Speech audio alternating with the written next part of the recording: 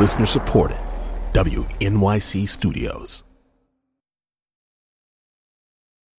When she looks back, Rose says she can see these little clues, that she wasn't hearing the world the way other people were. When I was 6 or 7 years old, I started noticing a pattern.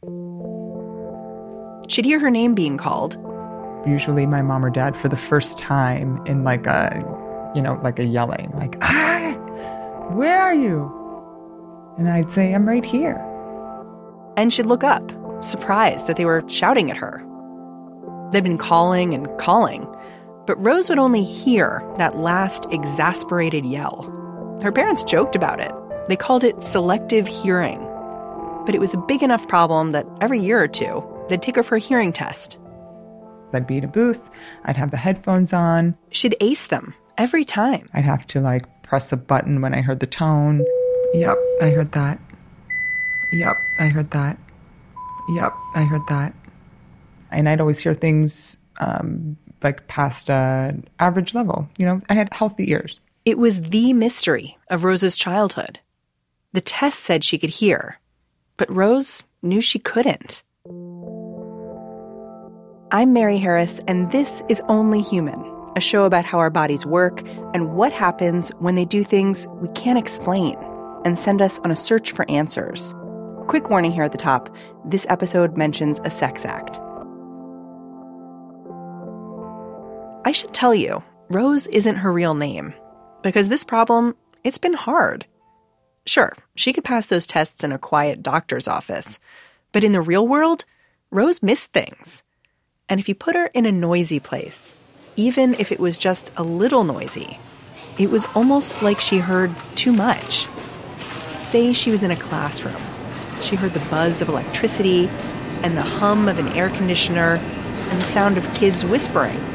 The noises all piled up, one on top of the other, and they drowned out whatever she was trying to pay attention to.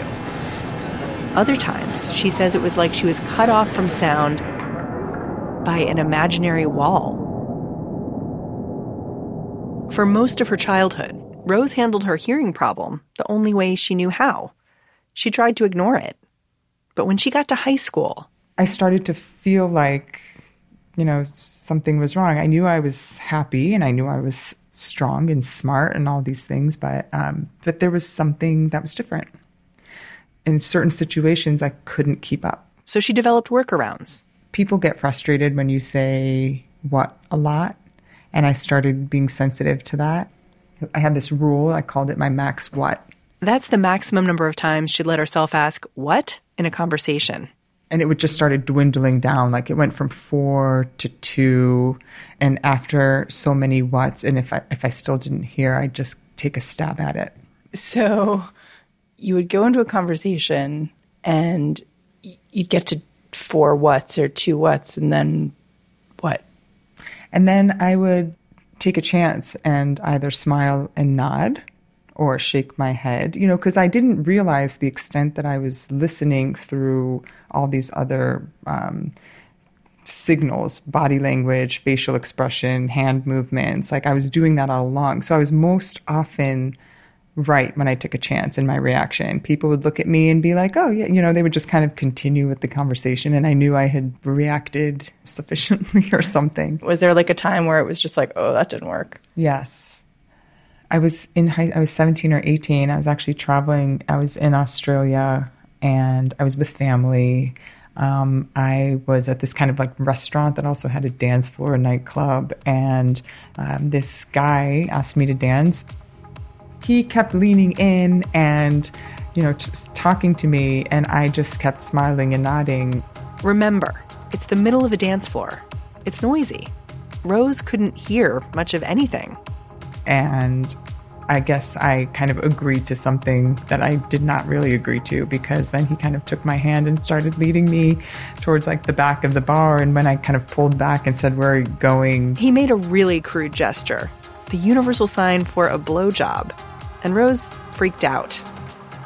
I could see he was offended and confused. And that's when I realized this could be dangerous. And then it was just No more whats. No more smiling and nodding. Let's figure this out.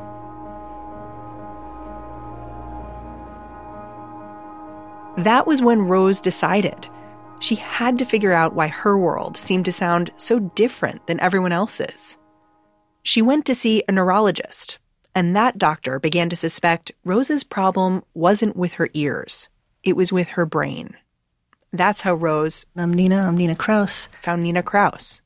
Kraus runs a lab at Northwestern University. The Auditory Neuroscience Lab is where I do science. She specializes in how the brain perceives sound. She's nicknamed this place the Brainvolts Lab. This is all about sound being this fabulous and invisible, yet very powerful force. And let me just set the scene here, because if you had a favorite professor in college, it would probably be someone a lot like Nina Kraus. She has a Grateful Dead sticker on her office door. She bikes to work, even in the Chicago winters. And she loves playing the electric guitar. In her lab, Kraus uses EEGs, electroencephalograms, to study how the brain responds to sound. And to really tell you what was happening with Rose, I need to explain how this test works. So, I asked Kraus to give me one. Okay, what are you doing? One of her lab assistants sticks electrodes to my head with a special glue. I am also going to be putting electrodes on your right and left earlobes. So we're creating a circuit. And stuffs my ears with earbuds that play a series of tones. Those electrodes record my brain activity. It looks like a lot of squiggles moving across a computer screen. A technician in a separate room watches as these peaks and valleys scroll by. And then we average that together, and you can actually see her brain's response sort of like emerge as the background brain activity sort of washes out in the averaging process. It's nerdy, but I kind of find it peaceful to sort of like see the waves emerge. These waves are proof that our brains are listening. Think of the neurons firing in your brain like an audience, clapping. It's a chaos of signals, responding to all kinds of sensory inputs. But when you hear a sound, neurons in the brain begin to clap in unison. It's called neural synchrony.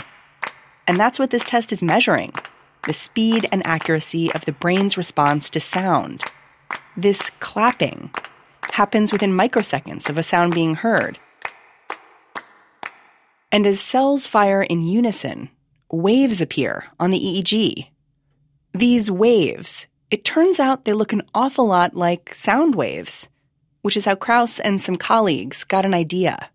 Could they play an EEG waveform out over a speaker? And what would it sound like?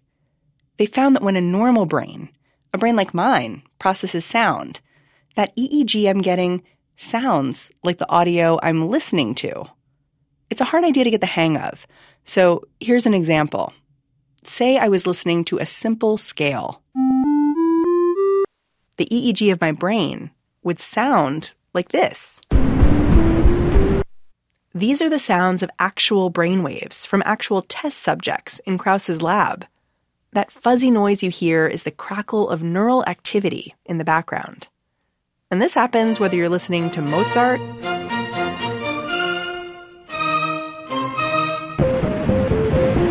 or Smoke on the Water. And that brings us back to Rose. Her brainwaves would have sounded like this.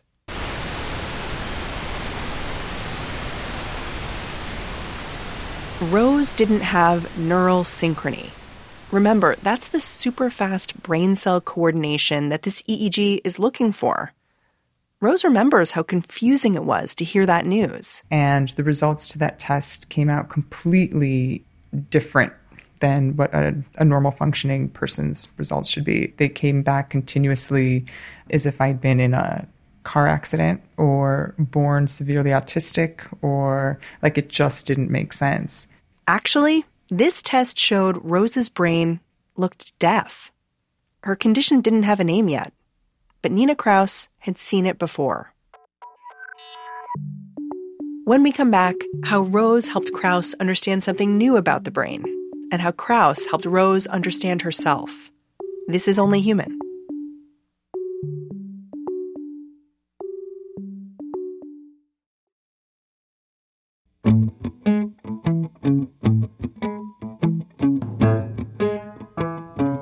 Hey, thanks for listening to the show. If this is your first time hearing Only Human, go back and check out our earlier episodes. We'd love to hear what you think. Leave a comment for us at onlyhuman.org or find us on Facebook and Twitter. We're at Only Human. Also, if you haven't yet, subscribe to the show. You can do that in iTunes or wherever you get your podcasts. And while you're there, think about leaving a review. It helps other people find us.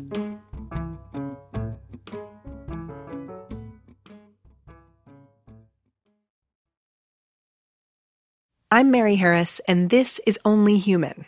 I've been telling the story of Rose, who was a teenager when a test showed that her brain's response to sound was almost entirely absent. It was a kind of brain deafness. Her ears could hear sound, but most of the time, her brain couldn't make sense of it. Nina Kraus, the researcher who spotted Rose's problem, had seen it before. We had called these kids. Oh, we saw another one of those kids, because there wasn't a diagnosis. When I said those kids, we knew we were talking about somebody who had normal hearing thresholds and not very measurable brain responses. Those kids were rare. Kraus would come across them just once or twice a year, and they often had other diagnoses. They had behavior problems or attention deficit disorders, learning disabilities. But they'd found their way to Kraus because all of them were deaf in noise. When they were somewhere quiet, they might be able to hear well. But in a noisy place, hearing became all but impossible. Rose was different. Being deaf in noise was her only symptom, so she was a perfect subject for Kraus. She became almost a partner in her research. Really, I was learning as much, if not more, from her than she from me. Rose told Kraus that understanding the world around her took a huge amount of effort. Because if I hear it, that's one step, but then I have to kind of process it. She said how fatiguing it is to be making sense of sound or trying to make sense of sound. Rose helped Kraus understand this. Neural synchrony is the key to actually making sense of everything we hear. And that's important for people with all kinds of problems. When people have concussions, when we get older, we have difficulty hearing in noise. And we really rely on this neural synchrony. We really rely on the brain's ability to make these fine, fast timing computations. Nina Kraus thinks understanding how our brains process sound could also be a kind of early warning system. So do you remember wearing the buttons from last year? Yes. Yes. That's one of Kraus's assistants, and Parker. Do they feel funny? Yeah, they feel funny. Ooh, it started. I think it's starting. These days, Kraus's lab spends a lot of time testing kids like him. Do you remember where the next two buttons go? You're going to put them on the seal. Parker's part of a sample of children Kraus will follow for years. He's getting that same EEG test Kraus did on Rose and on me. Kraus wants to see if she can predict how the kids' brains will function as they get older. The test measures how the children process not just clicks and tones, but syllables and word fragments. The kids will listen to these sounds over and over again, so Kraus can get an accurate picture of how their brains respond. She's found that differences in the way we process sound can be a marker for problems that seem to have nothing to do with hearing. Take, for instance, people with autism. A child or a person on the autism spectrum typically does not have difficulty understanding what words were said. What the difficulty is understanding how do you mean it. Kraus's test shows that some autistic children don't encode pitch well. And that's important because your tone of voice carries a lot of information. Am I mad? Am I sad? Am I asking a question? Kraus sees other kinds of processing differences in other people she's studied. Just this summer, she published research showing she could actually predict which children would develop reading disorders simply by analyzing their EEGs when they're preschoolers. Kids with reading difficulties often have brain cells that don't fire in sync. It's actually a less extreme version of what Rose had. Hi, nice to meet you. Thanks for having me over. It's a beautiful place. I met Rose recently in her stylish townhouse in Chicago. Everything here is picture perfect, including Rose herself, in a crisp white shirt and black trousers.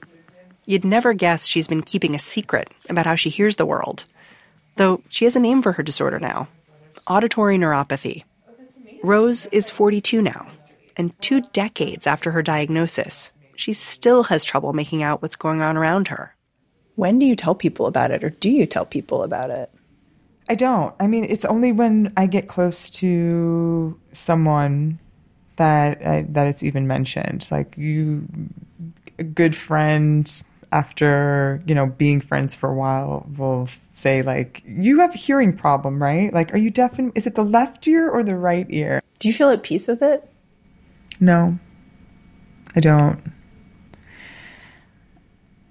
I'm always on my toes with my ears, And if someone really kind and interesting is like engaging me in a conversation, like I'm not relaxed ever. And I lose a part of myself because I'm really myself when I'm, relaxed. At work, she relies on the same coping mechanisms she used in high school. She takes a lot of notes, and instead of making phone calls, she uses email and texts. Her close friends know she misses things in conversation, and they've learned to fill in the gaps. Princesses don't wear this Rose dress says sometimes. even her preschool-age daughter, who was trying on princess outfits during my visit, knows she has to help her mom. When we're upstairs playing and the downstairs phone, the landline rings, she knows at this point, like she's already kind of becoming my ears. Mommy, the phone's ringing. I'll be like, oh, thanks. Thank you, babe. She knows she needs to tell me, or that someone's at the door. If I'm playing with her and I'm focused on her, someone could call all they want. I would not hear it. You can hear that Rose sounds wistful. She tells me about a daydream she has. It's about something completely mundane. She just wants to be able to walk down a busy street with a friend and talk. And then she tells me, I'm lucky I can hear so well. I just wish I could hear well.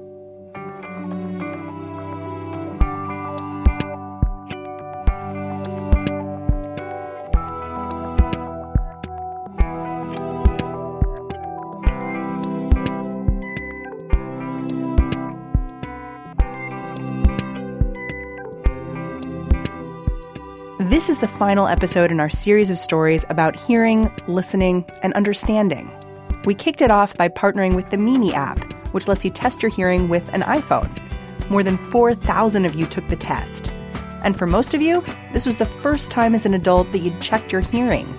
Zach, a linguistics grad student from Chicago, wrote to say that he took the test because he's interested not just in spoken languages, but sign languages too. It's important for me to be able to hear and see what I'm investigating, he said. Rudy from Manhattan was diagnosed with nerve damage in both ears when he was 19. He wrote to say, I'm 39 years old, and according to this test, I have the hearing of someone between the ages of 58 and 63. He calls his hearing loss a struggle. If you want my undivided attention, he says, sit on my left. If I'm in a car with a window open, radio on, and conversation between more than 2 people, I'm out. And Ruth from Ann Arbor told us, I found closing my eyes helps me hear better. Maybe I should do that more often.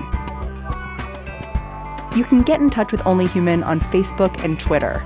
We're at Only Human. And we'd love to hear your feedback on this show and any of our earlier episodes.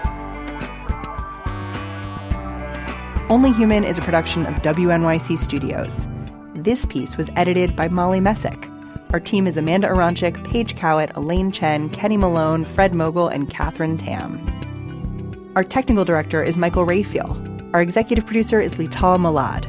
Special thanks to Lena Walker and Win Periasamy. Jim Schachter is the vice president for news at WNYC, and I'm Mary Harris. Talk to you soon.